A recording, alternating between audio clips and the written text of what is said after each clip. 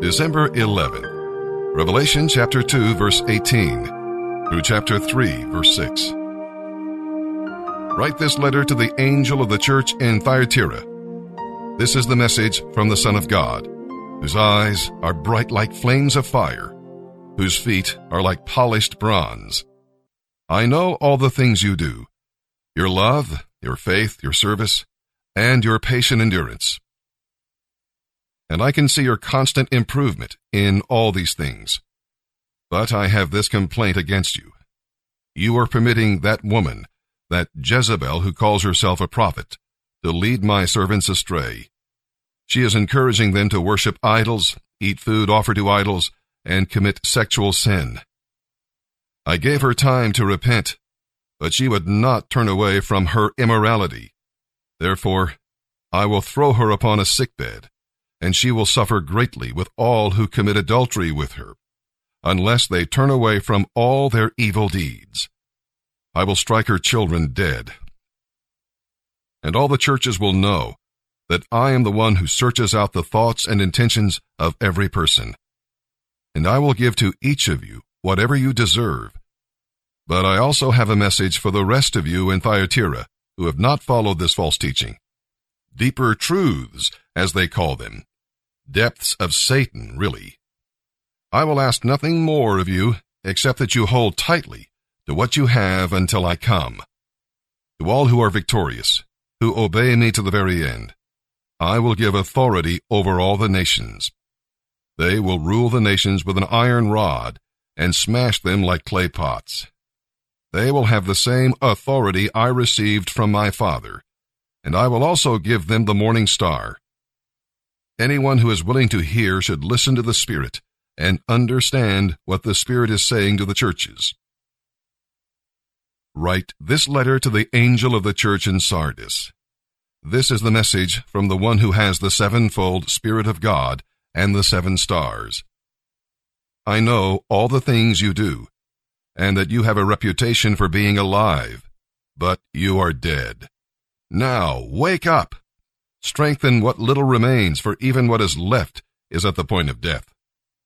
Your deeds are far from right in the sight of God. Go back to what you heard and believed at first.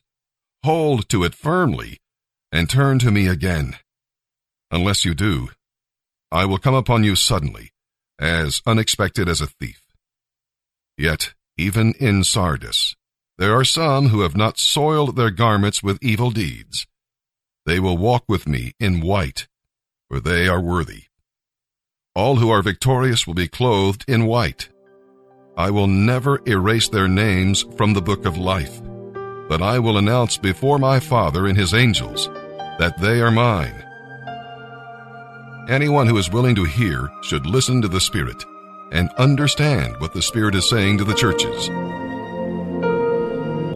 This week's Bible meditation, Romans 3:23 and 24. For all have sinned and fall short of the glory of God, but are justified freely by His grace through the redemption that came by Jesus Christ.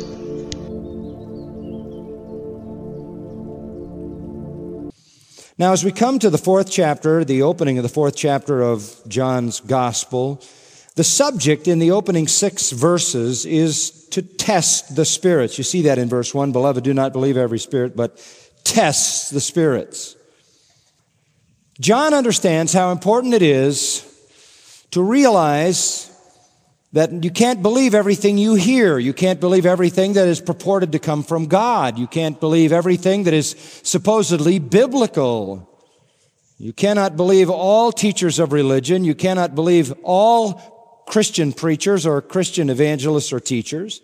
You cannot believe all who claim to speak for God, who claim to have prophetic voice. There is set loose in the world, you'll notice at the end of verse 6, the spirit of truth and the spirit of error. Religious information is not benign. It either comes from the Spirit of truth, who is the Holy Spirit, so called by our Lord Himself several times in the upper room discourse in the Gospel of John. There is the Spirit of truth, the Holy Spirit, and there is the spirit of error, who would be Satan and his demons. Nothing is benign. All spiritual truth either comes from a divine source or a demonic source. And we know that God speaks truth and reveals truth, and Satan speaks a lie and is a deceiver, and so it is critical that we be able to discern the difference. God's truth must be guarded very, very carefully. It is always under attack.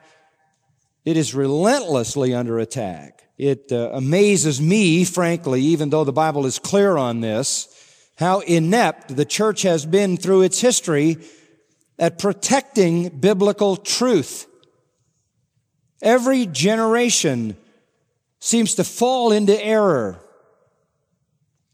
This is why the Apostle Paul instructed Timothy at the end of his first letter to him, 1 Timothy chapter 6, verse 20, "O Timothy, guard what has been entrusted to you."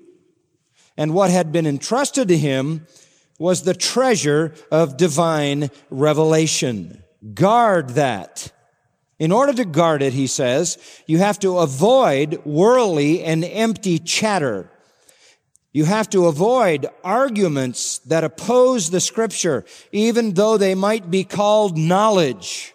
They are falsely called knowledge. Some have professed these things and gone astray from the faith. Guard the treasure. Guard the truth. What is essential to the faith. That's how he ended his first letter to Timothy. Here's how he began his second letter to Timothy. Chapter 1 of 2 Timothy, verse 13. Retain, that is, hold the standard of sound words.